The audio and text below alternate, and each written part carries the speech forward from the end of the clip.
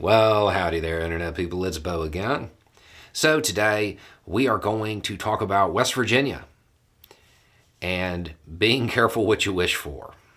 Because I have a feeling that in the next election, a whole lot of progressives are going to get their wish, and they're going to be really unhappy about it.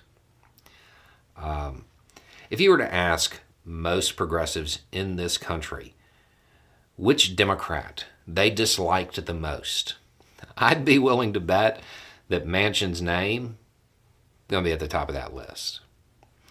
Manchin is a senator from West Virginia, and he's been pretty safe. He's decently liked, even though he's a Democrat. But it's because he doesn't really act like a Democrat most times. He is not progressive at all. And that has kept him safe in West Virginia. He is not a person that I agree with on, well, much of anything. But him having a D after his name, that counts towards the Democratic majority in the Senate. He has been safe for a very, very long time. However, Governor Jim Justice has announced his candidacy.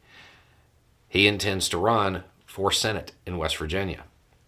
Assuming he survives his primary battle, which he probably will, Manchin is now in a campaign that he's likely to not win. Justice is incredibly well liked in West Virginia, very well liked. He's one of the few politicians that has like a truly favorable approval thing. He's a coal boss. It's West Virginia. I mean, basically, all politicians are pretty much boss hog come to life, but that's what you're dealing with.